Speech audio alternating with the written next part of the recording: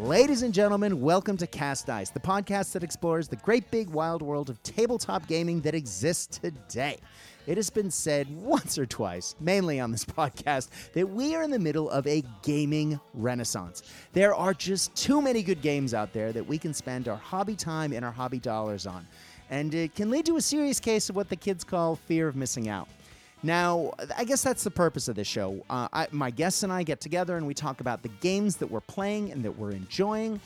We talk to events that we've been visiting, big industry happenings, the releases of new games, and sometimes we are lucky enough to talk to the authors of those games.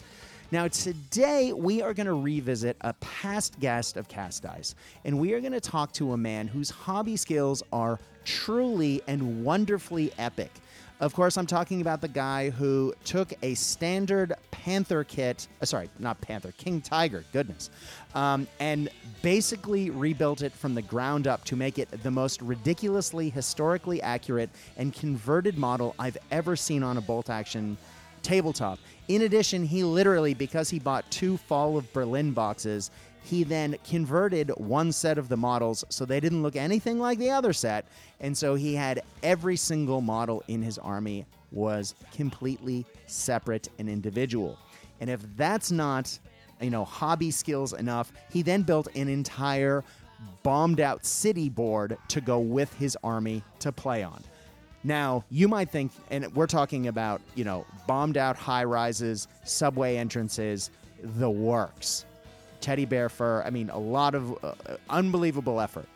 But that isn't even the beginning of the hobby madness that we're going to be digging into on today's show, because today we're revisiting the grimdark future. We are going way back in time to talk about truly grognard territory of history and fluff. Today we're going to talk about the Thunder Warriors, and there's only one man who can come on to talk about that, and that's Nick. Nick Beattie, welcome back to Cast Dice. How you doing, brother? Yeah, good, man. Good. I don't know if I'll be able to fit my head through any doorways now after that intro. Man, you are a ridiculous hobby champion of the highest order. I want to know, how much green stuff do you go through? Oh man, a hideous amount. I've actually ran into times when I've run out and had to try to source some locally from friends due to the sheer amount of press molding and sculpting that gets chewed up with it. Yeah, man. I go through a lot of green stuff, but because you're press molding, because you're sculpting, because you're gap filling on conversions, I see your work in progress models and my eyes hurt. They are, just the level of skill and the level of time that you put into your models, not to make you feel awkward, is truly outstanding and amazing. I'm going to have to share a couple of these photos through the Cast Dice Facebook page so you guys can see what I'm talking about. The level of work is astonishing. So, Thunder Warriors, before we get into your army and how you're making it, because we're going to do that a little bit later on in depth, let's talk a little bit about what drew you to Thunder Warriors in the first place before we dig into what they are. That's actually a really good question. I think the Thunder Warriors probably, like a lot of my stuff, I think I start building a model and I go, oh, this model's kind of cool. Does it match up with anything in the fluff or the background? And then you find something that's in the fluff and background that may link up. And then you start to go down the rules thing, which we'll go down later, no doubt. But I think it was just, I think it was either fiddling or very much, I'll say happily that, you see stuff on Facebook. Facebook's a fantastic medium for seeing other people's conversions. You can get inspired by someone else's work and you go, I'm going to try my hand at that. And I think that's like, the idea first popped in my head probably coming up on 18 months, 2 years ago, but I didn't revisit it properly till this year, so I couldn't tell you exactly what. But I think it's probably seeing something online, having a play, and then going from there. Yeah, man. And this is, I don't even know where to start. So, TrueScale. Yes, I'm a massive lover of TrueScale. Yes, and then on top of TrueScale, and we're going to get into why in a second, but Thunder Warriors are even bigger than TrueScale Marines. So when you're building the base dollies for your Thunder Warrior models, what are you using as your base bodies? Basing them off Angron models. So either sourcing them or press molding the important parts from them and working up from them. So mainly just the chest and greaves. Let me get this right. You are using Forge World's Primarch model as your basic trooper. Yes, I am. I knew that. I was just drawing an underline clarify. under that for the folks at home. His basic Marines are massive. You want to take a Primus Marine? Yeah, that's nice. Sit aside, son. Yep. We're going to talk Thunder Warriors today. On your bike. Yeah, exactly. Jog on. All right. Well, let's talk about what Thunder Warriors are. And so then we can dig into why your individual troopers are so big. Now, Thunder Warriors, Unification Wars. Now, when we think Warhammer 40,000, we think grim, dark future. We think the Emperor being on the Golden Throne for 10,000 years. And then, of course, if we rewind prior to that to the Emperor being a walking, talking demigod of the Emperor of Mankind. Rocking around, yeah. Yeah, in the golden armor, no one knowing what he looks like because he looks different to everyone. Of course, we're talking 30K. Now, yes. Nick, you are a big lover of 30K, but Thunder Warriors sort of predate that. You want to give us a little, talk to us a little bit about the conquest of Earth and the Unification Wars, and I can help you out if you get stuck. Sounds good to me. So obviously the Emperor, for some reason, opted to chill out on Terra all throughout, the golden age of humanity and everything. Mm-hmm. So when it obviously came back to piecing it all together, he was on Terra. Makes sense. Sounds cool. So like apparently I think it's like, remember back in the day when 30K wasn't properly explored? Mm-hmm. You had little tidbits and you knew stuff, and everyone was very interested in it. Yeah. I think the Unification Wars are becoming that way. You've got tidbits, so you can only sort of fill in the gaps. Yeah. So just from what I've gleaned from trying to scrounge as much information on Thunder Warriors as possible, like Earth is just knackered. It's just like there's maybe a couple of oceans that are quite shallow floating around. Mm-hmm. It's just been ravaged by like 30,000 years of human occupation, which doesn't work well for planets apparently. Right, especially when the golden age of humanity breaks down, and then the leadership of Earth and all the surrounding planets sort of devolves into battling warlords. Correct, and I think even during the long night or whatever, which was the downfall after, I don't think there was much warp travel going on, so a lot of the worlds were quite isolated as well. Correct. Yeah. So yeah, like it just all fell apart. And meanwhile, on Earth itself, Earth being the seat of this giant galactic empire that became what it is during the golden age of man, so to speak, when man shot out into the stars and explored countless planets and galaxies. All of the big, scary weapons and technology happened to be hanging out on Earth. And so when it all went wrong, Earth itself was where all the most advanced weaponry in both, biological weaponry, technological as in cybernetics, and then even warpcraft. You see all sorts of sorcery and magic and demons, and you just have each sort of a bunch of warring states under warlords who are, declared sort of techno-barbarians. Witch kings and all stuff like that, yep. Exactly. And that's been explored a lot more in the Horus Heresy books and in Black Library books in general. But as part of that, the Emperor, though he had been apparently had been on Earth for a while previously to that, or had been there all along, he decided to sort of make himself known. And he had the plan to reconquer the galaxy in his name, to have his Great Crusade. But before he could begin that, he needed to retake Earth. Now, again, everyone around him has super soldiers of one kind or another, be them technologically advanced, biologically, or warpcraft advanced, or combinations thereof.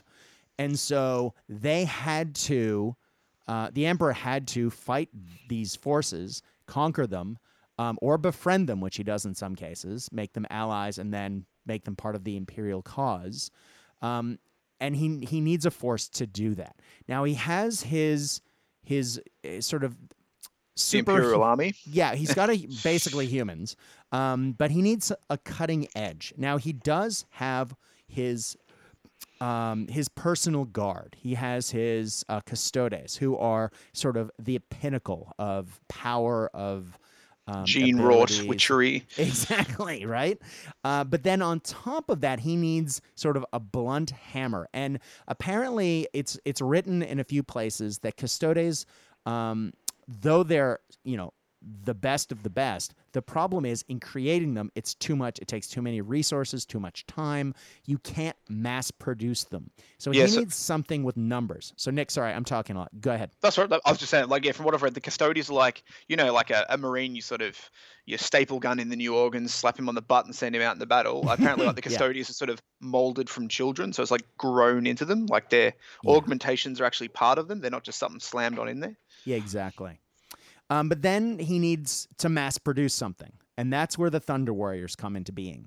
The Thunder Warriors are, what is often called, or they've been described as proto-Astartes, sort of pre-Space Marines. Now, they're bigger than Space Marines. They're taller. They're stronger. They're tougher. Significantly more so than what we would consider modern Space Marines, even Primaris Marines. They are sort of the pinnacle. Now, there are downsides to this. So they're even extremely resistant to psychic attacks.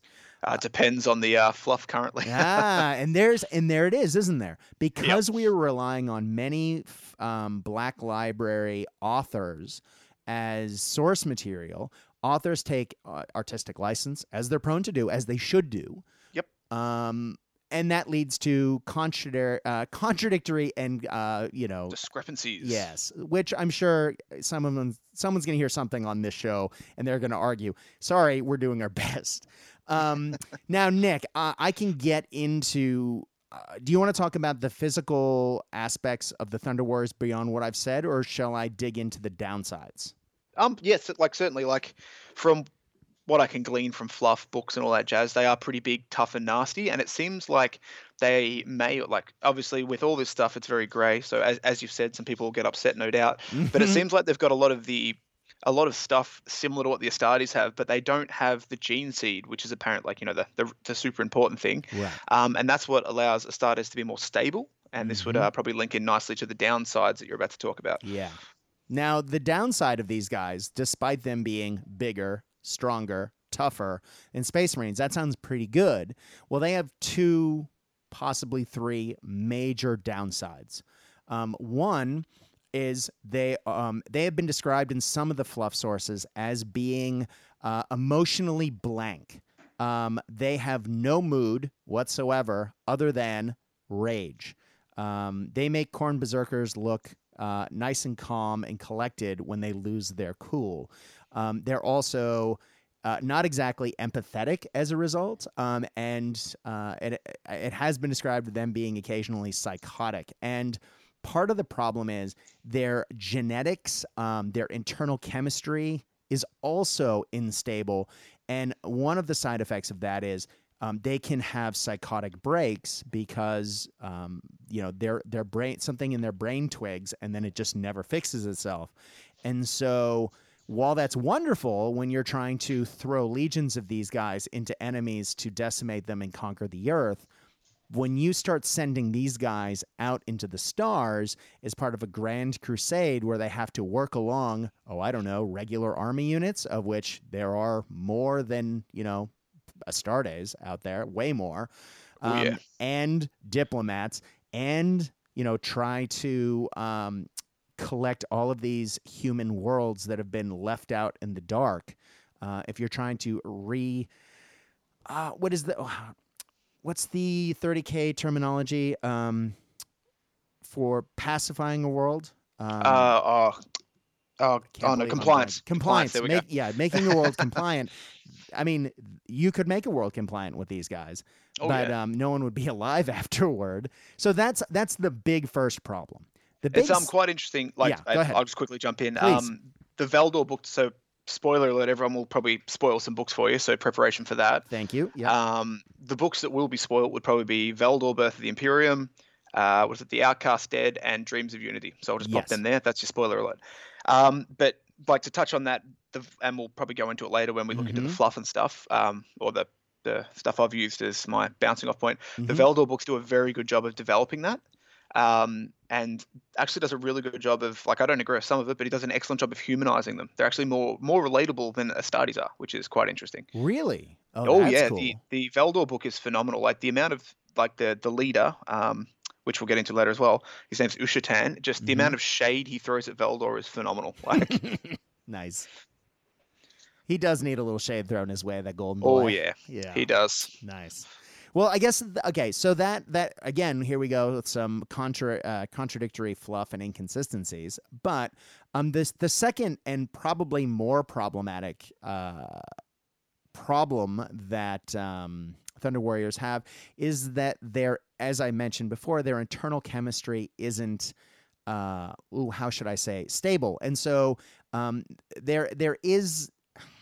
Is it hyperbole? Is it actual just wonderful, weird, dark 40K fluff? But these guys sometimes, it's described that their sort of skeleton like twists in their skin and they like break their own back just standing there.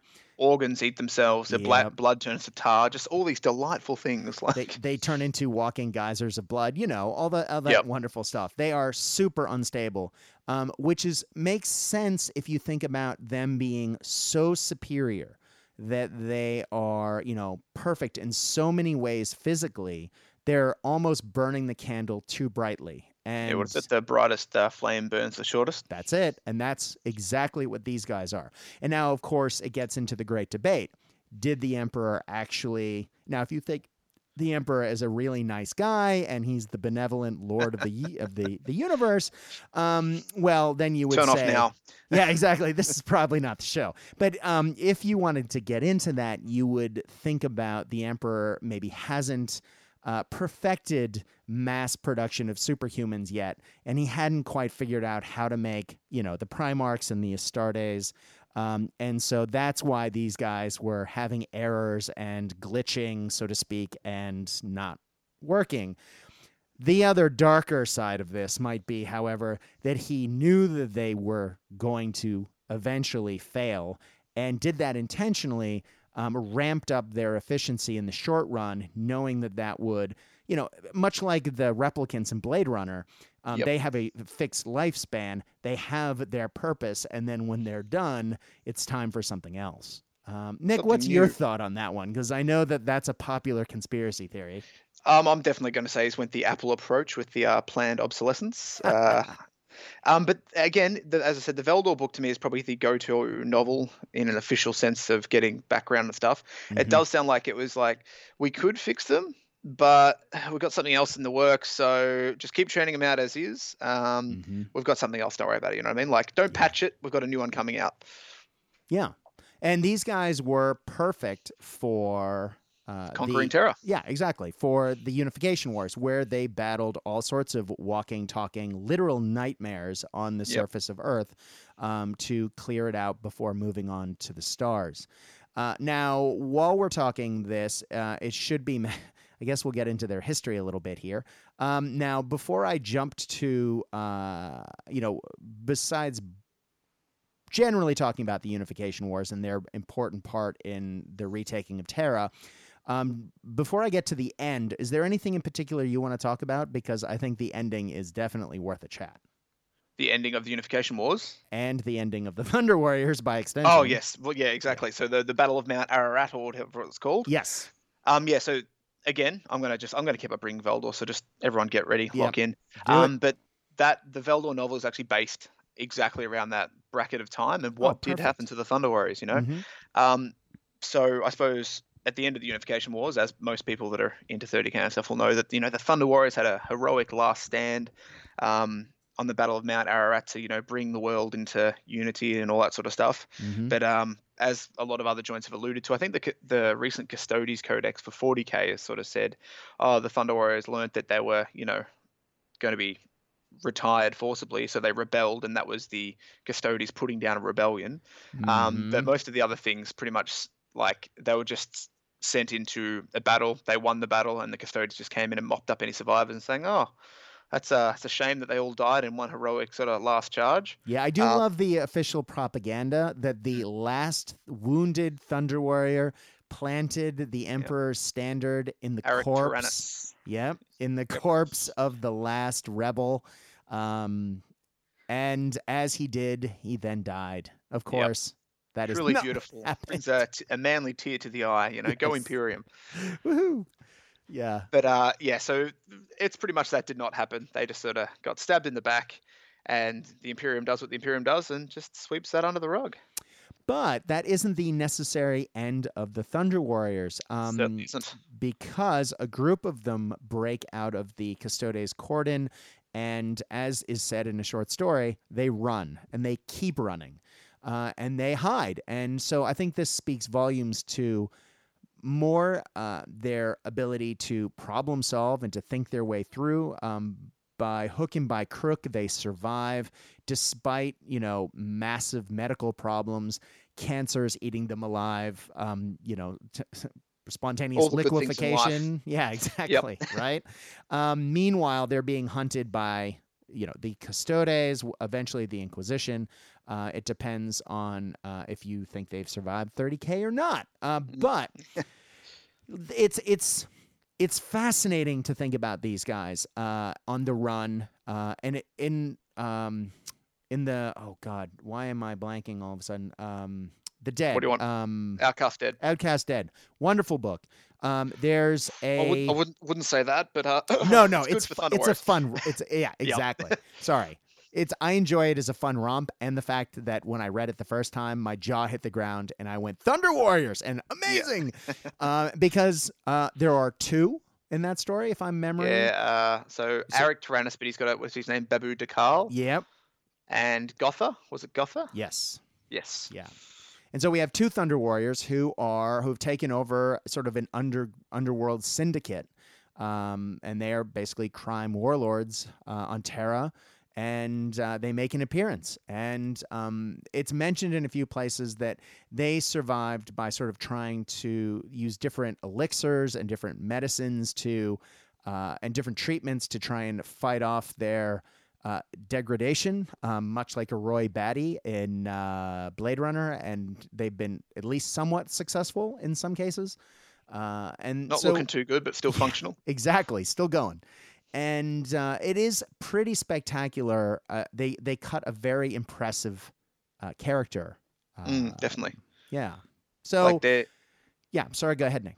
I was just gonna say I think they're quite good. And they're quite ferocious, but they're not like your generic world eaters of just grunting and screaming. Like there's actually something going on in their melons. Exactly. Yeah, and that kind of brings the end of their official fluff in history, other than like those moments that when Rick Priestley was on in the last episode of Cast Ice. By the way, if you haven't listened to it, it's a great great talk, because I have him on specifically to talk about the origins of Warhammer 40,000 full stop, like at the beginning of Warhammer 40,000, way back when, the decisions he made for Rogue Trader. And with these moments, he described them as doorway moments, where he'd paint the door into existence or install the door, but not open it. And so that's always good. He left these doorways in that they could either install fluff into later, or that would allow people who played the game opportunities to create their own fluff and to create their own armies and to create their own narrative, which is, I guess, what you've done here. Yeah, definitely. I think the best, 40K in recent times has sort of moved into a moving story, but I love when 40K and 30K currently are a setting. Yes. you know the end point and the start point, the major bits that are in between, but it gives you all these little nooks and crannies to sort of jam your own character into that doesn't necessarily stand on the toes of anyone else's character or on, known fluff. There's room for you to maneuver, if that makes sense. It does. Yeah, absolutely. And I reckon that's the best bit about settings such as 30K, 40K and stuff like that. Yeah. Well, let's talk a little bit about what makes a Thunder Warrior look like a Thunder Warrior. Yes. Now I did promise Nick I would go into this, and I have been talking lots, but we're going to shift the focus in a couple minutes here, kids, and we're going to get to a lot more Nick talking and a lot more me listening and going, wow. But let's go back to an issue of White Dwarf from, I believe, late 1989, in which Rick Priestley, and I'm pulling this page directly out, it also appears in the Warhammer 40,000 compilation, the Yellow Book from Rogue Trader. Now, in that, Rick Priestley writes an article where it has no rules, but it literally lays out the design and the history of each and every Space Marine armor there is. And in that formative Space Marine armor chapter, section, or should I say Power Armor Mark 1, with a nice sketch by John Blanche, we have these words. The first type of armor is now referred to as Mark 1. In fact, this is the sort of armor worn by techno-barbarian warriors that dominated the Earth. When the Emperor began his conquest of the planet, his retinue was equipped and armed in the same way as troops of other warlords. The first Space Marines, aka Thunder Warriors, formed part of that retinue and were equipped with the same sort of armor of other warriors of that time.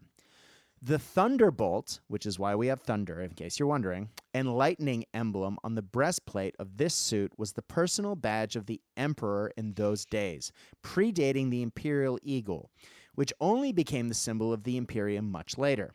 This emblem gives the suit its other common name, Thunder Armor. This is not really a single enclosing suit and offers no atmospheric protection and life support facilities. All these being unnecessary while fighting when fighting was restricted to Earth itself. The helmet and top plume were fairly typical, but these early suits were manufactured on an entirely local basis, and their exact designs were often a matter of personal taste. The main part of the armor was a massive powered torso which enclosed the chest and arms, and beneath that, coiled energy cables powered into the arms, effectively multiplying the wearer's fighting ability 3 or 4 times over. During this period, most fighting consisted of close combat, and warriors preferred to grapple with one another rather than use long-range weapons. The power in the warrior's chest and arms was therefore paramount importance. Long day. Now, I could go on and go on, but that's the ballpark. Now, of course, that is the first glimpse that we see by Rick. Now, of course, that has been taken and run with by Black Library in particular. Nick, can you give us a more up-to-date view of what Thunder Warrior armor would look like? I certainly can. So again, this will be coming from that Valdor novel we speak of. Really worth the read as well. It's more of a novella. It's like a couple 100 pages, but it's I'm waiting really for good. it to arrive in the mail. You'll enjoy it. The audiobook of it is also quite well done. So yeah, in Valdor, which is I'm probably going to use, and I imagine a lot of people would probably use this as the go-to Thunder Warrior resource, because it's actually probably more about the Thunder Warriors than there is about Valdor in the novel, which is fantastic for someone like me. Not so much if you want to read about Valdor.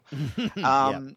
But in that, it's quite interesting and it makes perfect sense. Like if we think about the old school Mark 1 Thunder armor, it sounds cool. The visual imagery is amazing. But if you've got this big 200 kilo chest armor with all these powers and stuff in it, you can't be skipping leg day. Like if you don't have anything assisting your legs, you know, exactly. like, these guys might have tiny little chests, but their legs, oof, you know what I mean? Yes. So in the more recent stuff, so Valdor being more recent stuff, it sort of goes into what they're wearing, and it's mainly from the perspective of Valdor. And you get this glimpse, you actually get a few good glimpses of their armor. So I imagine at the start of the Unification Wars, their armor probably would have been quite rudimentary. And he mentions that at the start of the Unification Wars, they were all in like boiled leathers and, you know, a super grim, dark, old school, you know, as you can get, you know, steel and iron plates. Nice. But they found like when they were fighting, you know, across the breadth of Earth, you know, your leather would crack in the freezing cold Siberian wastes and, you know, it'd be terrible in sandy areas. So they would constantly upgrade them. And the Thunder Warriors actually had similar equipment to what the Custodians had during that entire time, according to the Valdor novel. Oh, interesting. Yeah, so it was quite interesting to read. and you actually get like a nice description of sort of, I suppose you could call it late Thunder Warrior armor. So Mm-hmm. like this is post Mount Ararat, but the armor that the surviving Thunder Warriors still have, Mm-hmm. and it's power armor. It's proper power armor. And again, I'm just going to spoil it again for you. Are you all right with spoilers, Brad? I Yes, don't want to ruin please. Hit me. Hit me. All right. So toward the end of the novel, the first batch of Astartes come out and start punching on with like these dregs of Thunder Warriors and this small army that's gathered, and like people liken the Thunder Warriors armor to the Mark II Marine armor. But they sort of like the Thunder Warrior armor is quite, I think, flamboyant was the word. The awesome like iconography, lightning bolts, plumes, and everything. Whereas you got the Mark II armor with like, sheared down bolts and sunken heads and everything. So it's more militaristic. So you get this visage of late war Thunder Warriors at the very least actually being similarly equipped to Marines and Custodies, as opposed to the old shorts and a power armored t-shirt. Nice. And that makes sense. I mean, given that over time, as you say, they would have, as battles happened and as the requirements for the Crusade, even though I guess technically it wasn't the Crusade at that time. Good old unification. Yeah, exactly. Well, as the unification was happening, their armor and gear would, evolve depending on their needs. And also, like, obviously, as they're going through, taking back Terra, they're cracking open vaults of Dark Age stuff, or they're grabbing, I think it was like the Terrawat clan or something up in like the Urals that exactly had all that awesome gear. So obviously, you'd get that, you'd bring that technology back, mass produce it, give it to your troops, as you went on. Yeah, sort of the best of what was being used, and in some cases the worst of what was being used by some of those warlords on Earth was then taken by the Emperor and either stored for later use or used and mass-produced later during the Great Crusade. You need to give the Emperor props. He was a pragmatist of the highest order. Yes, a monster, but a pragmatist. Yes. Yeah, but he wears gold, shoes. So he must be a nice guy, right? Well, is it gold or is it that auramite stuff that the Custody armor's made out of? Oh, good point. I like where you're going with that. All right, so we understand what they're wearing. They're wearing sort of proto-Astartes, highly ornamental power armor. Yep. What are they armed with? Because actually, before we get to the armament, when you often see these guys, and if you look at the first sketch by John Blanchett, which then became the very first Mark I Space Marine model that I embarrassingly once had one of and sold, which I'm still regretting to this day. If anyone happens to have a Mark I Rogue Trader era Space Marine, please talk to me. I would love to buy it from you. In that, he has a helmet that resembles what most people these days use to convert them, Acadian helmet of all things, wearing sunglasses. Shades, dude. Yep, gotta wear those shades. With like a top knot plume. Now, we did talk about the plumes. Nick, I know that in the Valdor novel you described them looking a bit more Mark II-y, which have enclosed helmets with the top spike, looking very trench warfare-y. What kind of look were you going for sort of helmets and gear? For my guys, or in general? So, I mean, as someone who's done a lot of research about Thunder Warriors, both from your particular army, the choices you've made, and maybe some of the things that you've seen other people doing, because I know you've done a lot of research. Yeah, so I think the gold standard of what people do for Thunder Warriors nowadays, and it's an awesome starting point, is generally people will get cataphracti shoulders and probably cataphracti arms, so you got those nice flat shoulder pads. Mm-hmm. And they'll then use generally a Sigmarine, what are they called? The Stormcast Eternal body. Yes, good point. And then bang on a Mark II or Mark III backpack because it looks old and funky, and then do the Cadian shade dude with the old Orc top knot. And I think they're like, and there's obviously I'm looking for mental blank, a whole variety of different takes on that, which I think is an awesome sort of starting point, especially for mid-unification Thunder Warriors, because then you've got like the lower armor I think is good of representing maybe it's power armored, maybe it's not, leaving that little gray area. But you've got the backpack and the shoulder pads, which are starting to move towards that more uniform and marine feel to it. I, for one, though, call me a monster. The shade heads just kill me inside. Like, you monster. Tell me about it. Like, it's probably the most iconic bit, and it's Yes. why would you leave your mouth and chin out? Like, I don't know, Captain America. Tell me, yes, why would exactly. you? Like, Yeah, oh, I'd exactly. like my jaw blown off. Thank you very much. Like, but So what yeah, have you done then? well, I've went and I've tried to keep a lot of cues from that on these models, but also so the fluff for my guys, because I'll briefly touch on it, but Yeah. they're set during the Heresy, so obviously they're not going to be running the same armor they were rocking back 200 years ago, which would be madness. So, but I've wanted to keep a lot of those cues and bits and pieces that people have touched upon or great ideas. So I've really just based them off, and due to size limitations as well, you're sort of limited with what hands and arms you can use. So I've based them off the Angron model, just because his armor's that really sort of cool ornate armor. It's got lightning bolts on it. It looks very sort of barbaric and sort of threatening, but it's also clearly power armor as well. Yep. And then I've just banged some Custodes arms on there because I love just like the leather glove thing's cool, and they've got a lot of excellent poses. That's another thing obviously you need to factor in, availability of parts. And then press molded Ferrus Manus' shoulder plates, because they're big, nasty shoulder plates with a bunch of really cool detail on it. Yeah. And that's pretty much the basic build. The helmet, though, did give me conniptions trying to figure out a decent helmet.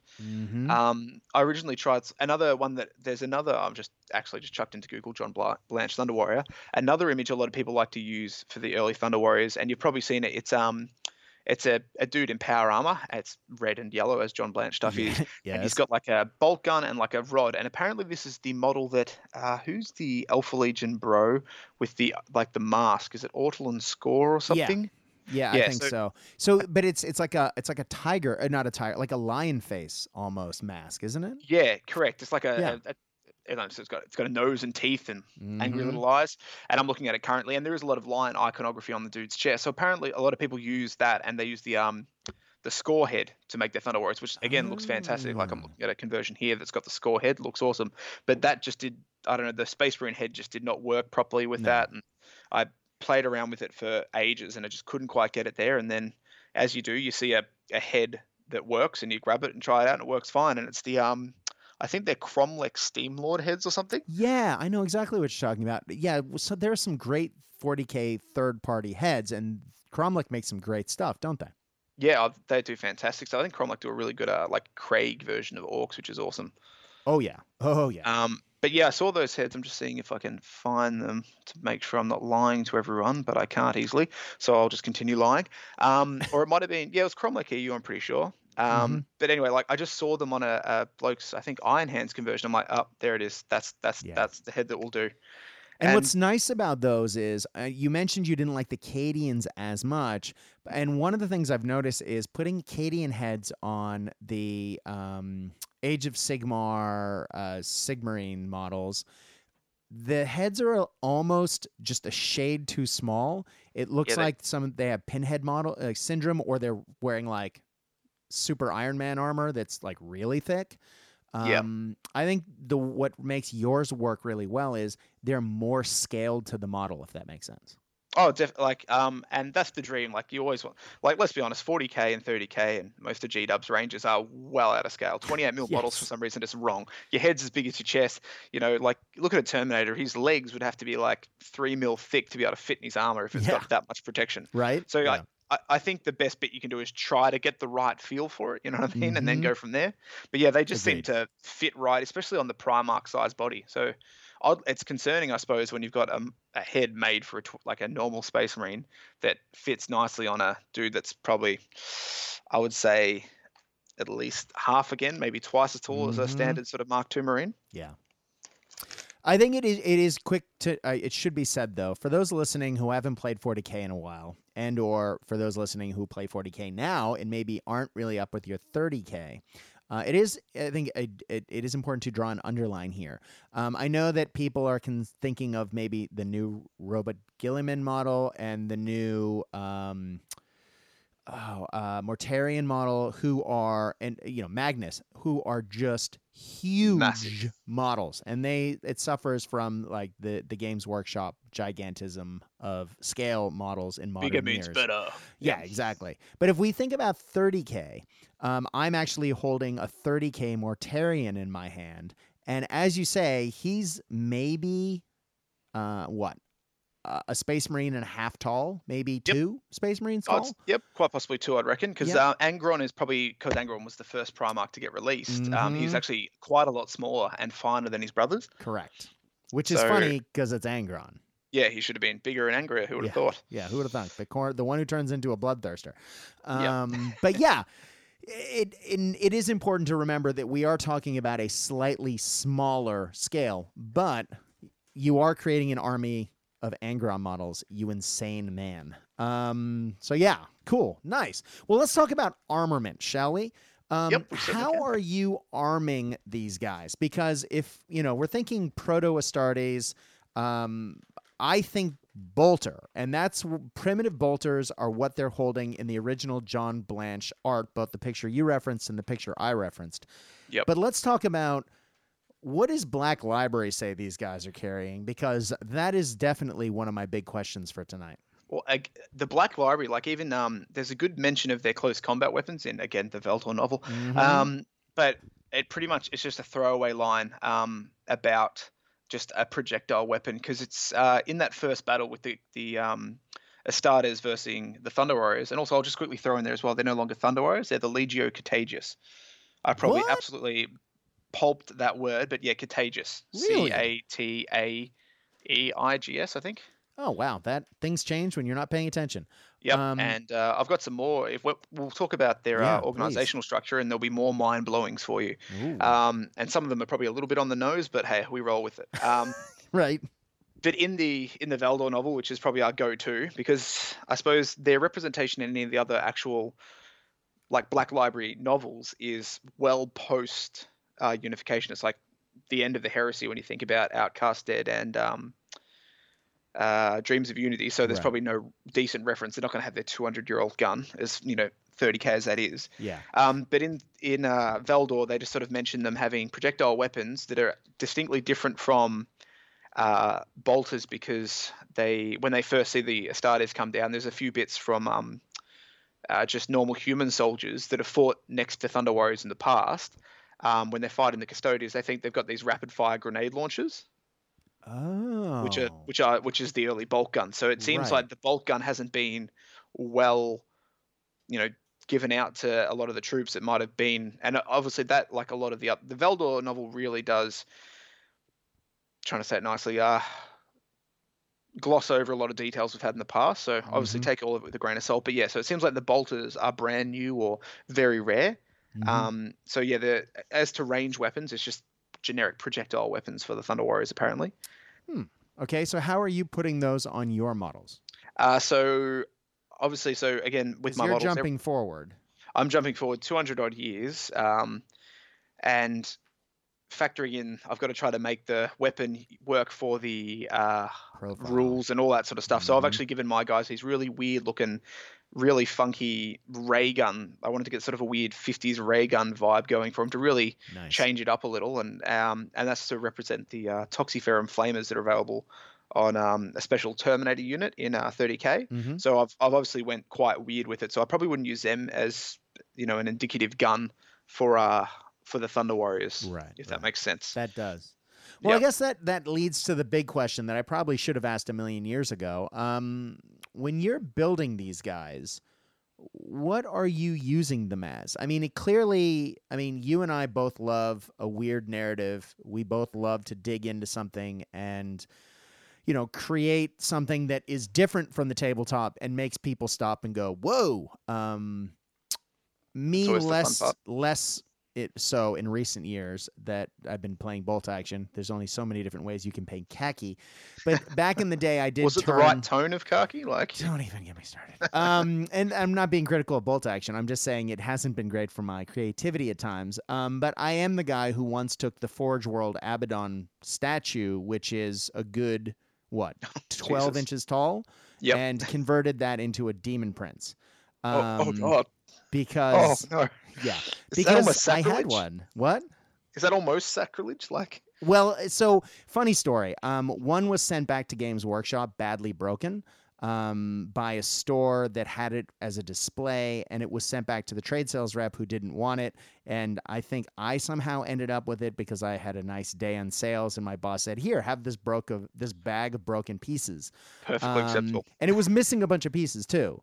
Oh, okay, all right. No, it sounds all good then. Like it's past muster. I put it back together, and then I turned it into it. I was looking at it going, what the hell am I going to do with this? It's missing too many pieces to be like actually Abaddon. Like his claw was essentially gone.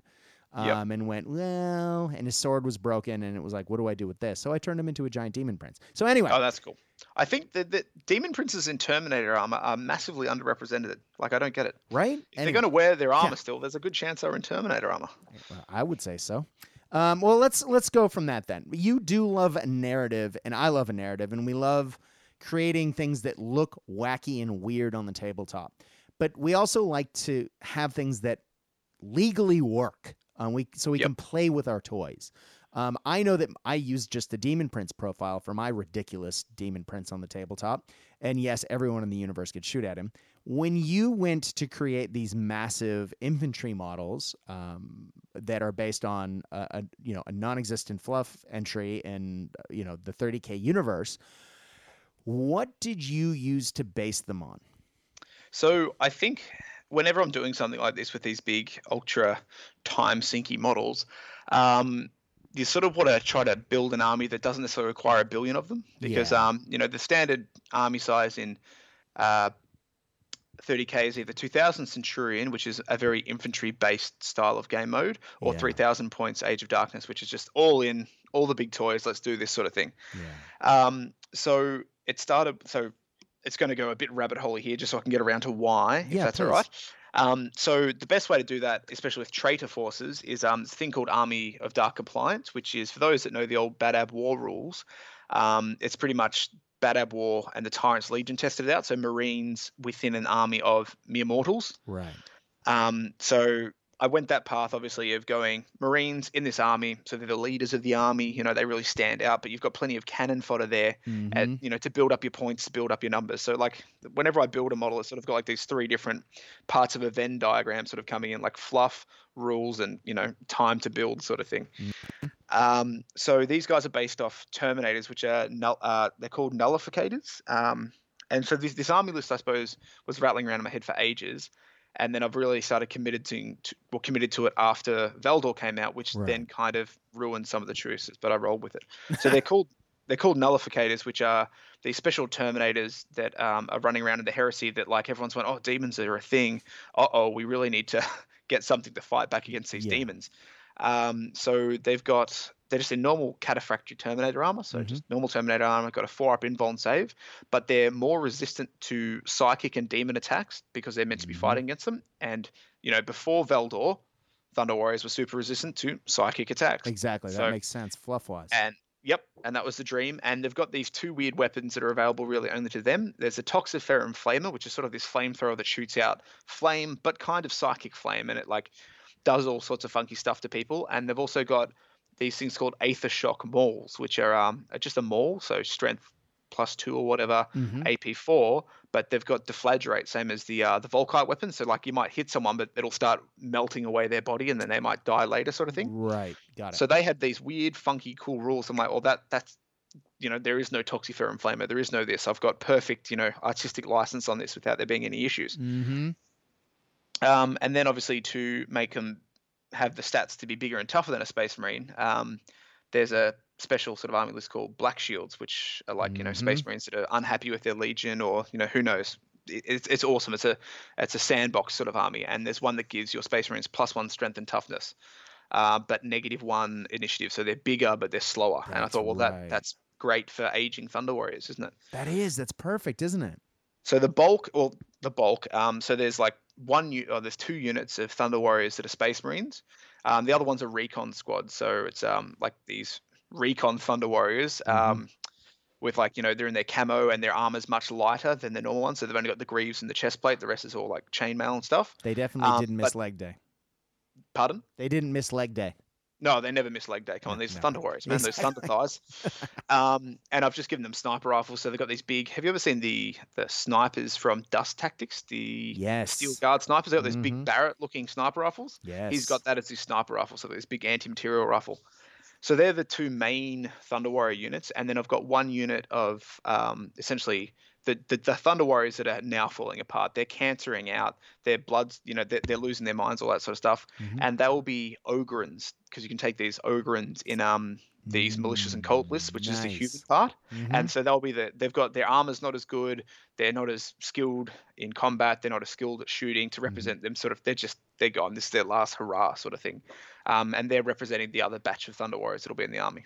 That's cool, man. I like how, I mean, it would have been very easy for you to create, these guys, sort of mass produce them and say, okay, they are this unit type. And it would have been one unit type, and there would have been no variety in the army list-wise, which is often what I do with these things. I go down a rabbit hole of, I want an army of this thing, and I'm going to make an entire army of that, and I'll make it visually different, but rules-wise not very different. But you're adding that variety in and creating, a rich force, a rich tapestry, one might say.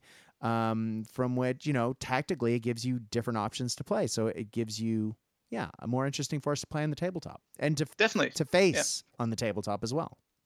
And the other thing is, like, yeah, exactly. You don't want to get your teeth kicked in, and you don't want to have a real bad army, so your opponent just, has no fun playing either. Exactly. So again, it's this sort of balancing act of, like, don't get me wrong, the army in its entirety is all airborne and stuff, so it's going to be trash.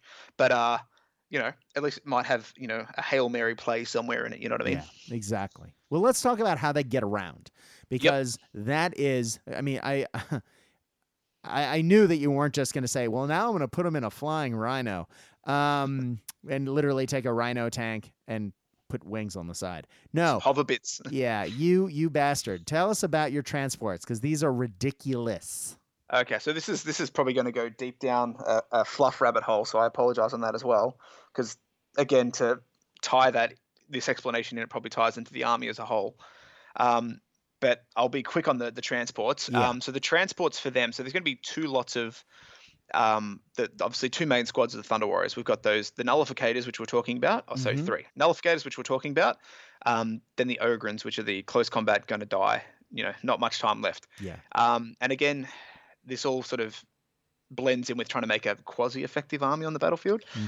So the normal human soldiers that are going to be fighting with the Thunder Warriors will be a semi-professional sort of very Russian-feeling airborne force. And so I've converted their flyers out of little Arvis lighters, the little Forge World bottle. Yeah. And what I've done is I've essentially just flipped it, put its wings on upside down, put the engines at the back, and stuck a Valkyrie's nose piece onto the back. Is probably the easiest description of it. Nice. Yeah. I'll flick you some pictures. So that's for them, just for the little generic dudes. Needed something that was easy, looked different. And their design cue is taken from the big ship that I made, which is going to be a Storm Eagle. For the Thunder Warriors, so an assault transport. It's got all the gamey bits in there for it. So I converted that from a Marauder bomber.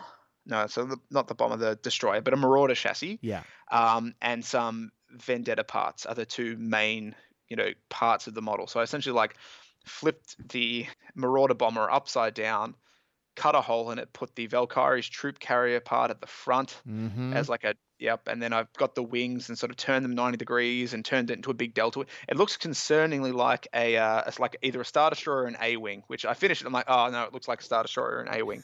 It's a slab it looks like a slab of metal coming at you, but it's really intimidating. It almost reminds me of like the prow of the original Battlestar Galactica 1970s coming Classic. at you. Like that's the vibe I got from it, and it looks nasty, and it like in a really cool, vicious way. Like you don't want this thing coming at you, and you've got 3 of them. So no, that's the small ones. I've got 3 of. Oh, okay, 3 of those, yeah. Oh dear God. Yeah. With the big one, I was originally going to do 2 of the big one. Yeah. For one, it was an absolute monster build. Those old Forge World kits, man. The wings of the Marauder bomber, there was probably 3 or 4 mil difference in the thickness of them. It's like, how did this happen? Like, Yeah. it's a structural part. Yeah. Like, oh wow. So that was fun, and I built it. I had to even 3D print off some essentially like triangular chocks, so I Yeah. could get the wings on the same angle on both Yep. sides. Because when Mhm. you're doing something that's a vehicle, you don't have much hand wavium leeway for stuff to be uneven. So it was a real monster to build, and I've even put lights in it. So there'll be a light in the troop compartment, a light Yeah. there's a ball turret on the bottom, Yeah. and an LED in the cockpit. So that was a fun little thing to try to do as well. But Man, yeah, it was. You go, mate. you're a hobby legend. I bought a I was given one of the original Warhound Titans by Forge World back in the day when I worked for GW. The old square boys. Yeah, the Lucius? old square Oh, jaw. nice. And I also had one of the original resin Thunderhawks. And I tried and I tried. And now I reckon I could get the Thunderhawk to work. But it was way beyond me at that point. And I had been hobbying for something like 15 years at that point. And I just looked at it and, I tried to put it like test fit things together, and I shaved things clean and sanded them and started building things back up, but nothing fit together.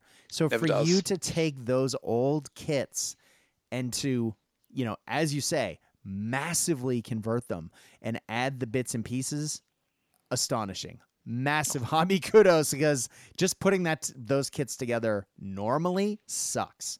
Putting them together and then converting them, man, hats off. Amazing. Rookie error though. Thank you, but definitely rookie error. It was a soul crushing piece that came good eventually, but dear God, my friend, oof, Oof, oof, yeah. indeed. Oof. So originally going to run 2 of them for the 2 major attacking Thunder Warrior squads, but again, coming back to the like the effectiveness in the battlefield, like due to it being an airborne list, nothing was going to be on the table turn 1. It was going to be very easy to be shot off and automatically lose. It's not fun for anyone. No. So I went back and I trawled through the army books and found something that could work. There's for those who don't know, there's multiple different types of drop pods in 30k compared to 40k, and there's one called I'm going to butcher it, but the Charybdis or something like that. Yeah, the Charybdis. The Charybdis, that one. So it's a big nasty one. It's essentially got the same stats as one of these flyers, but it's got one more hull point and stuff, but it can come down turn 1. And the limitations obviously on reserves is they can't assault on the turn they come in. So that's no good for a close combat unit that can't come until turn 2. So that means you wouldn't have your dying Thunder Warriors. They'll probably die before they get to fight in turn 3. Yeah. So I needed something to be a bit gamey. So I opted to have this Charybdis in, but obviously you can't really, I was tossing up and thinking about maybe putting like a big blast, building another one of those big ones and putting like a blast shield on the bottom of it, but to make it look more like a drop pod, but it was just going to be a bit hokey and just not going to look good. So I started playing. I actually saw it just popped into my head. I saw a picture in my feed. Someone had painted one of those, the Custodes Orions. Someone had painted that not gold. And I'm like, oh, wow, that's a really cool looking model when it's not gold. Like, it's got a lot of really excellent little detail on it and everything. And what I've started doing in recent times, and get everyone to hiss and, watch out Vampire and stuff. But 3D modeling's a thing and 3D printing's a thing. Yeah. And it's great. Like, for instance, for the other flyer I did, I found like epic scale 3D models or 3D model files of a Marauder bomber on like a variety of sites, and I put them into a real basic 3D modeling program and played until I came out with the final design, and sort of used that as a sketch to build the design off. That's cool. So I started playing with an Orion dropship and sort of flipped it upside down, re-put its engines in, all that sort of stuff. And was waiting for Forge World to reopen to purchase one, but I finished this prototype, and a friend said he could print it, and so I'm like, well, let's try that out. So there'll be a different thing that will look completely different to everything else in the army, and then I put a layer of fluff over it to explain why, blah blah blah blah. But then it will then act as that Charybdis drop pod. I'll flick you some images of the 3D prototype if you want. Yeah, please. But yeah, so there's just, again, like I'm trying not to drag it too much away from Thunder Warriors, but it's sort of this ideally a cohesive force that the fluff smushes together well on. Yeah, exactly. Well, that's So they're the awesome, man. transports. I mean, that's the point, though. I mean, it's one thing to look back at Thunder Warriors, and I mean, I loved the look of the John Blanche art way back when I first saw that the book, and Yep. I was sitting on a plane coming back from the UK, reading that on the plane, and it caught my eye, and I was just so enamored with the look. And then, as I said, as I was reading Outcast Dead, I was super excited that there were Thunder Warriors in it, and just to have those guys sort of come back. But then to have, now that we have, as you say, with the Valdor book and other books, that we have enough fluff to then pull this project together. I mean, you gotta draw a couple lines to connect the dots occasionally. Oh, definitely, and that's the funnest bit. Yeah. But you've been doing that beautifully, and you've been working on this project long enough that as those, gaps come together, you've come up with ways to plug them, and be that 3D printing, be it green stuff, molding, be it, buying Forge World models en masse. Yeah, man, that's awesome. Yeah, it's definitely been an interesting project. It's a bit of a slow burn one, but it's been fun. Absolutely. Well, Nick, why don't we then jump ahead and get into the story of your army? How did you, I mean, we've talked ad nauseum about how you made your army, and we've talked about Thunder Warriors, but how did you bring it all together into a cohesive force? Because I think, though this is very specific to a niche whole, which is what you're doing, this same sort of process can be applied across the board to any sort of doorway that appears in Bolt Action, 40K, Malifaux, you name it, it's there. Battletech. And the fact that you've gone to this length and then you've written this fluff story on top, I think is really inspirational. So can you tell us a little bit about your fluff? And maybe you can tie in with some of the Valdor fluff or some of the other GW fluff on how it came into being, and bring this whole thing together for us. Yeah, I'm certainly more than happy to wax lyrical about that sort of stuff. Boom. And I think you touched on, and Rick touched on it with the doors. The doors are, I think, the best bit, as I said, about your 40K and 30K, because you can squeeze your own bit of fluff in there with it not standing on the toes. You can use bits as guides, you know what I mean, or absolutely flavor stuff. But then you can run your own sort of narrative, so to speak. So I suppose with these Thunder Warriors, the idea was crunching around, and then the Valdor book came out. Now, I suppose, again, I'll touch on the Valdor book for you, but please do. The Thunder Legions, or the Legio Contagious Legions, were called Legions, and there was, guess what, 20 of them, and they're numbered 1 through 20. You're kidding. I know, it's crazy. And guess what their leaders were called? Primarchs. You're kidding. I poo you not. Yeah, so that was definitely... Okay. It's a bit on the nose. So that's apparently, and that was explained away by, so Primarch was given to the Primarchs because that was just the ultimate leader of a battalion of troops rank. It's like, you know what I mean? Like they could have been called generals. So I didn't love that. We roll with the fluff, don't we? And then to make us all vomit a little bit more, I think the fourth Legio Contagious were the Iron Lords that excelled at siege warfare. Oh God, really? You know what I mean? Okay. Like, I really wish they didn't go down that. Anyway, tell me about think it. happy thoughts. Happy thoughts. Happy thoughts. So as much as I didn't like it, I'm a horribly mercenary style soul when it comes to fluff and stuff. I'm like, no worries, I'll run with it. Let's see what legions traits, so what Space Marine Legion trait, because apparently they're just, follow-ons from their Thunder Legion trait, would allow, a merry band of these super soldiers to somehow survive, in a hostile Imperium where they're outlawed, essentially like the replicants. And obviously, if you're going to think about being dodgy and whatnot, it's going to be our good friends, the Alpha Legion. So these Thunder Warriors are from my Thunder Warriors are from the 20th Legio Contagious. And their shtick was, guess what? Subterfuge and, clandestine action. Who would have thought? Real original stuff.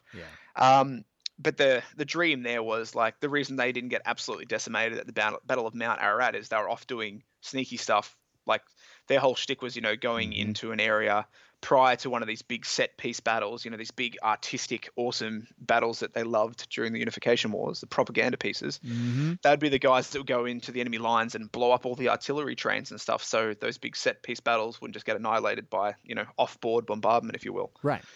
So during the I suppose the betrayal, they were off doing that thing, and they heard about it, went, oh, well, let's not go back there. Let's just, bugger off and try to sink the Imperium from within. Because, like, I've found a lot of the Thunder Warriors, like in the Veldor book, and like Outcast Dead and stuff, they're still super loyal to the Emperor, and they're all really understanding. And he had to do it, blah blah blah blah blah. But there's going to be dudes that aren't happy about getting stabbed in the back after blood, sweat, and tearing across a planet Earth. Then too bad. Literally blood, sweat, and tears. Yeah. Exactly, and exploding and cancering and everything. Yeah. So I've moved with that process. So over the last 200 years, and again, this is when you can use tidbits of fluff. So Thunder Warriors technically shouldn't be living for 200 years due to all the mutation issues and stuff, but we now do have bits in the Black Library that show that they lived into the Heresy, which would be 200 years later. So there's at least some gray area to have these surviving bros running around, I suppose. Right. You don't want to I always try to not Mary Sue characters, if you know what I mean. Nothing worse than that. Yeah, exactly. So that was the basic idea behind these guys. Like, this small band of merry men are going around just causing these like small uprisings on planets, like compliant planets. And then, when Imperial repercussions come, they just get out of Dodge, cut ties, and like, sorry guys, you're on your own now. Like real nasty sort of dudes. Yeah. So the current fluff for the army is they're on this planet. It's called, oh god, I'm going to butcher it pretty much. And this is probably a fun or useful little tidbit that I tell my mates. When people are trying to make names for 30K and 40K and stuff, people generally go, just straight up Latin, or a cool sounding Latin name, or the use of mortis or, mortalis. Exactly. It's very often used. I always, whenever I name characters, no matter what it is, whether it's like Warhammer Fantasy, 40K, 30K, if an army has a certain like theme behind it or background, like, trying to think, for instance, like this is a bad example because we're trying to stay away from Latin, but your Ultramarines are all Romans, so you'd use Latin names for them and stuff. Right. Too easy. I generally try to use terribly literal translations of what the character is, but just in a different language. Nice. So, like, just give me 2 seconds because I'm going to have to read the name off my sheet because they're this is all sort of like Pig Latin Russian or Pig. I was going to say, and what language did you translate it into? Sounds like Russian. Yeah, so it's all based off like Pig Latin Russian because I thought, the Ursh and all that stuff. So let me just quickly run down to like a couple of names as an example. And this is something I would suggest anyone use across any fluff. It takes I don't know, it makes it easier to name stuff if you and then it sounds like a cool name instead of just, Mortis or something. Yeah. So like the Tattered Prince, for instance, his name's Stetsok Cesarevich. And that's pretty much like Tetsok is, let's see, I got the translation written down. Tetsok is essentially tattered or stitched together, and Cesarevich was like the heir to the throne essentially. So that you've got like this tattered prince. Oh, look, nice. Easy peasy. So the current planet, so that's how I name everything because I'm super lazy. But the current planet they're on is called so this is the most recent planet when the Heresy hit that they're doing their little let's start a fire and then run away once it catches. Is called like Vozduka Glavnea, which is just roughly air home because it's this big gas planet and there's these floating cities all around and they're left there from an ancient Xeno species. I'll give you the link to the fluff so far if you want to have a read or for anyone that enjoys boring themselves to death. My partner's just nodding at me because I try to get her to read it, and she's just smiling and nodding about the boring bit. So thank you, Megan. So essentially they're on these big floating cities in the sky, and that's why it's an airborne force. Nice. Easy. So so this is the evolution, how it sort of like moves across and around and all that sort of stuff. So cool. So that's how we sort of gotten to this point of this airborne planet and the dodgy Russian naming, and of course the reason why they're there. So that's sort of, I suppose you're trying to explain why they're occurring or how this happened without it being too ridiculous. So the army's just been based off of that and rolling with that, trying to touch on as many points within the fluff that we're given or these little rules that we have to follow, and then jamming all the stuff you want in between it. That's cool, man. That is very cool. I love the narrative path that you took to get there, especially since you used ye old Valdor to get there. Chem. It did sort of come out of the blue and really blow up all the information on Thunder Warriors, but probably in a good way, except for those really hokey, the legions, the Primarchs, and they were essentially Oh, forerunners to their parent legion, if you will. Like, I didn't cringe at all. That yeah, was no, I think I cringed into the next room. It was that bad, but we love G-Dub, good and bad, yeah, and exactly. we just roll with those punches. And in hindsight, it actually gave if you're willing to bend the rules a little, gave a pretty good hook to then start an army off. So Yeah. it's always good like that. Well, you and I both played. Now, I know I played competitive 40K for a very long time. You did play. I know you've played competitive wargaming as well. I know that you've hard shifted into 30K, and Yep. you, amongst several other of my friends, have been singing the praises of the 30K, the Warhammer 30K community for quite a while. I guess just to finish up, and this is if you are joining us for Thunder Warriors and you are an established 30K player, maybe this little bit isn't for you. Maybe it is. Join us for a minute and see if you agree with what we say. So 30K is sort of the 40 is sort of like 40K historicals almost. I mean, Essentially, literally, yep. it's you're going back and you're refighting battles from the Horus Heresy. It is, the outcome. So in Yep. that way, it's like historicals. But it's also, and most notably, and what a lot of people are surprised by, is it's actually a completely different rule set. It's almost like 6.5 Warhammer 40,000 edition 6.5, or is it 7? Yeah, 6.5. It's 6.5 because I think what they did is because obviously it moved to 7th when 7th did come out. Right. But there was obviously a lot of weird stuff like what was invisibility and stuff and all that sort of bits and pieces. So yeah, it's more. I'd say it's more of a 6.5. It's definitely a restructured 7th. Yeah, but you and I both enjoy balance in a rule set. Like, Yep. as you say, it's great to make a force that can be effective or not so effective or whatever else, but you always want to give your opponent a good game. And Correct. some editions in Warhammer 40K, and one of the reasons why I walked away from the game for a number of editions, me who has not played a game of Warhammer 40,000 since the opening weeks of 6th edition, things got a little swingy at times with the meta and whatnot. But Yep. what I've been really impressed with all of the reading and the listening to podcasts and to talking people about 30K is that it is by and large a much more balanced game than the 40K edition that the rules were initially based on. Would you agree? It's significantly more balanced than sort of 7th was, and I'd say like it's a sort of faceted balanced, if you will. Like for one, it's probably easier to balance Space Marines versus Space Marines than Space Right. Marines versus Tyranids versus Orcs versus Eldar sort of thing. Yes. So I think it's inherently easier to balance. Obviously, as more armies have been added to 30K, it's probably stretched it a bit. Yeah. But I find within the community, a lot of that is then people then don't necessarily take the absolute throat-cutting lists. Yeah.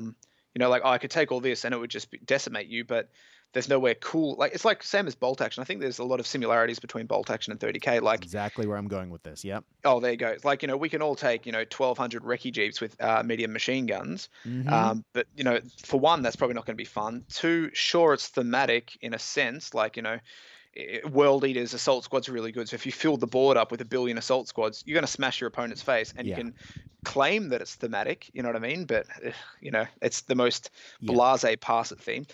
But yeah, so generally people curb their enthusiasm a bit when it comes to the face punching, and will normally allow narrative and theme to probably flavor their lists a bit more than just number crunching. Exactly. And a lot of events are literally themed around sort of team sides and narrative objectives rather than more traditional tournament style events. Oh, definitely. Like, so I went up to ACT at the start of this year, and that's I think it was the last ACT this year. It's run on the same weekend as CanCon in Canberra. Run by a fellow called Andrew Hollis, who does a whole heap of amazing stuff for 30K. He's released converted Eldar codexes essentially, so they're more 30K appropriate. Necrons, I think he's working on a Rogue Trader and Orcs. Like it's phenomenal. So you're getting these. It's more for the Great Crusade era than the Heresy, but no one would bat an eyelid playing against these armies in 30K. Right. But so that was a big narrative event, and he would give you it was like 90 odd people. There was Battlefleet Gothic being played.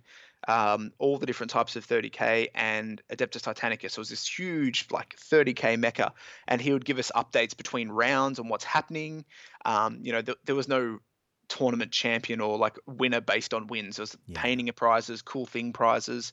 So there's definitely not that drive for a first, second, and third. You know what I mean? Yeah, absolutely. And that's cool. I mean, it just means that people go to hang out and share hobby. And that's another thing I've been really impressed with the 30K community, having been recently joined Instagram, amongst other things. But seriously, I mean, just the base level of hobby is really great. Soul crushing, right? Yeah. Well, yeah. Oh, some of the painters, dear God, like. But I mean, it has inspired me just looking at that. I know that our mutual friend Jermaine, hi Jermaine. Oh, bless him. His little cotton socks. Yeah. We were driving back from playing games one day, and he started talking to me about how good 30K was. And I had done some dabbling, and I actually have a box of Forge World in my closet from a couple years ago when I sort of abortively tried to get into it.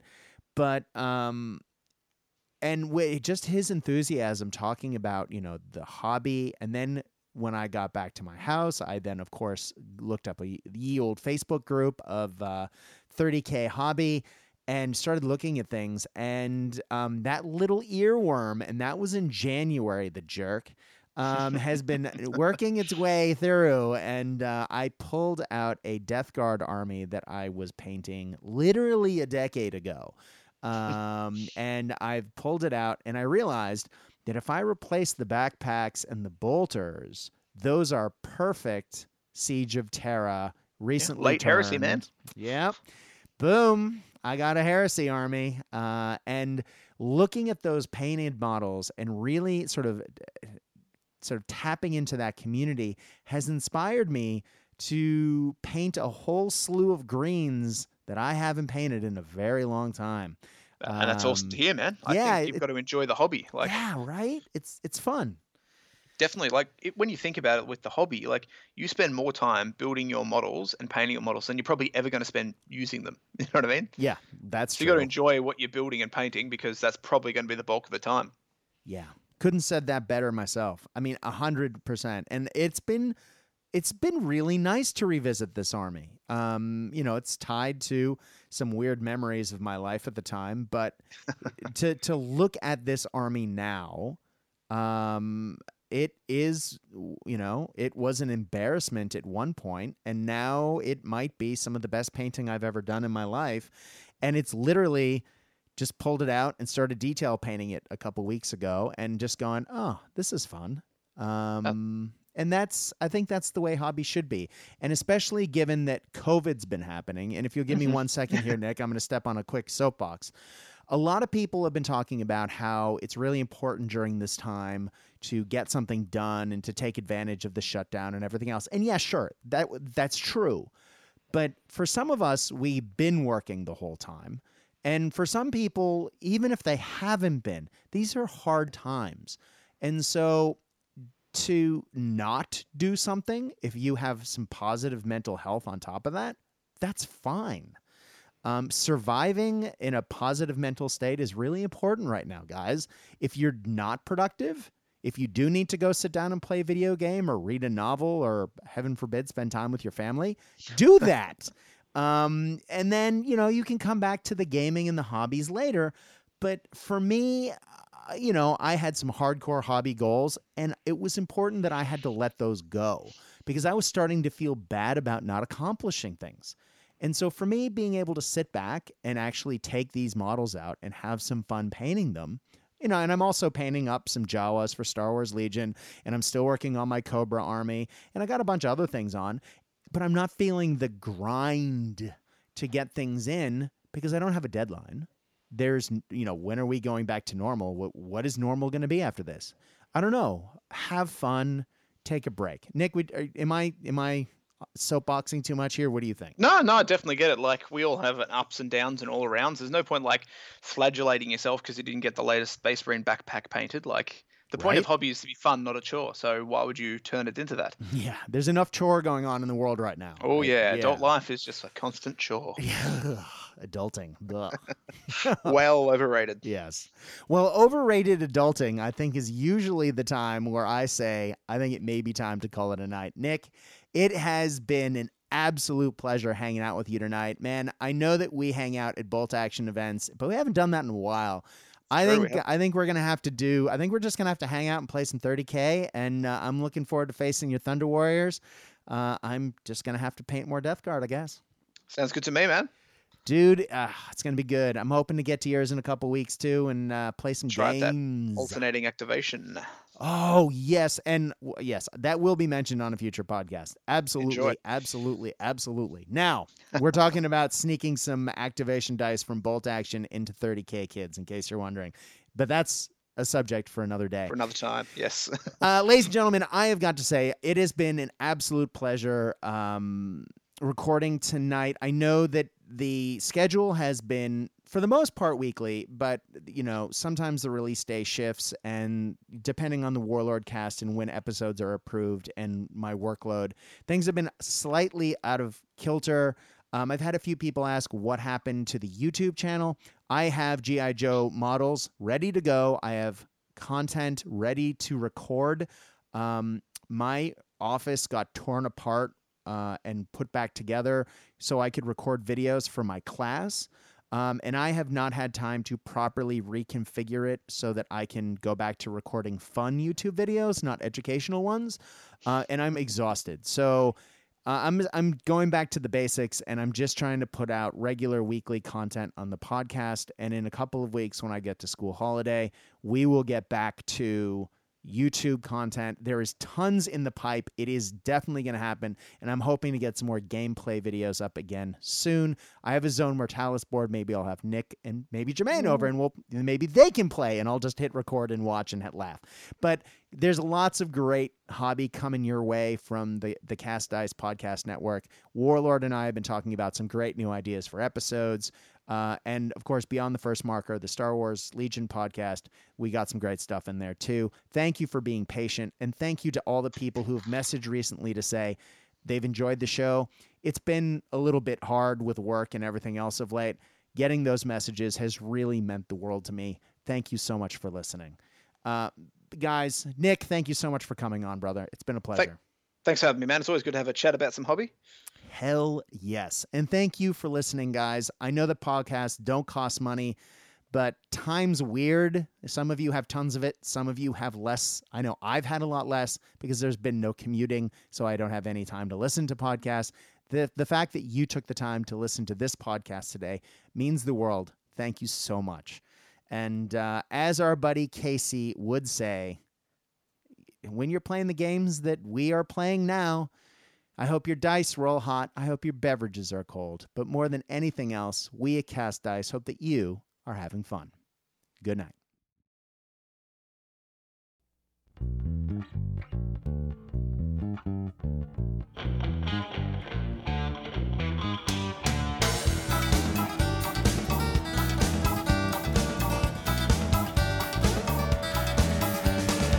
Another day rise in Paraguayan sun. The few cracks open, another Heineken. He's all alone. He's in his little room. He's all alone with a Burmese python and a loaded.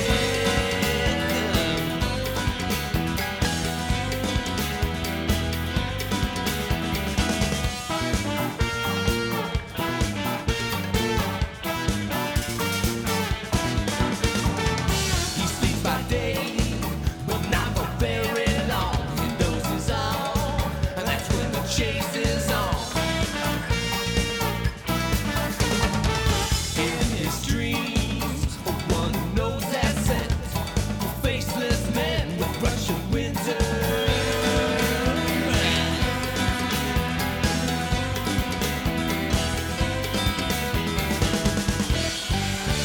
That sweaty little man on the tropical Capricorn without a tan.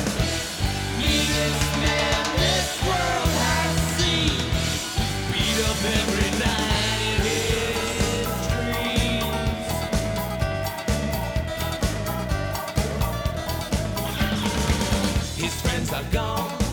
and then track my home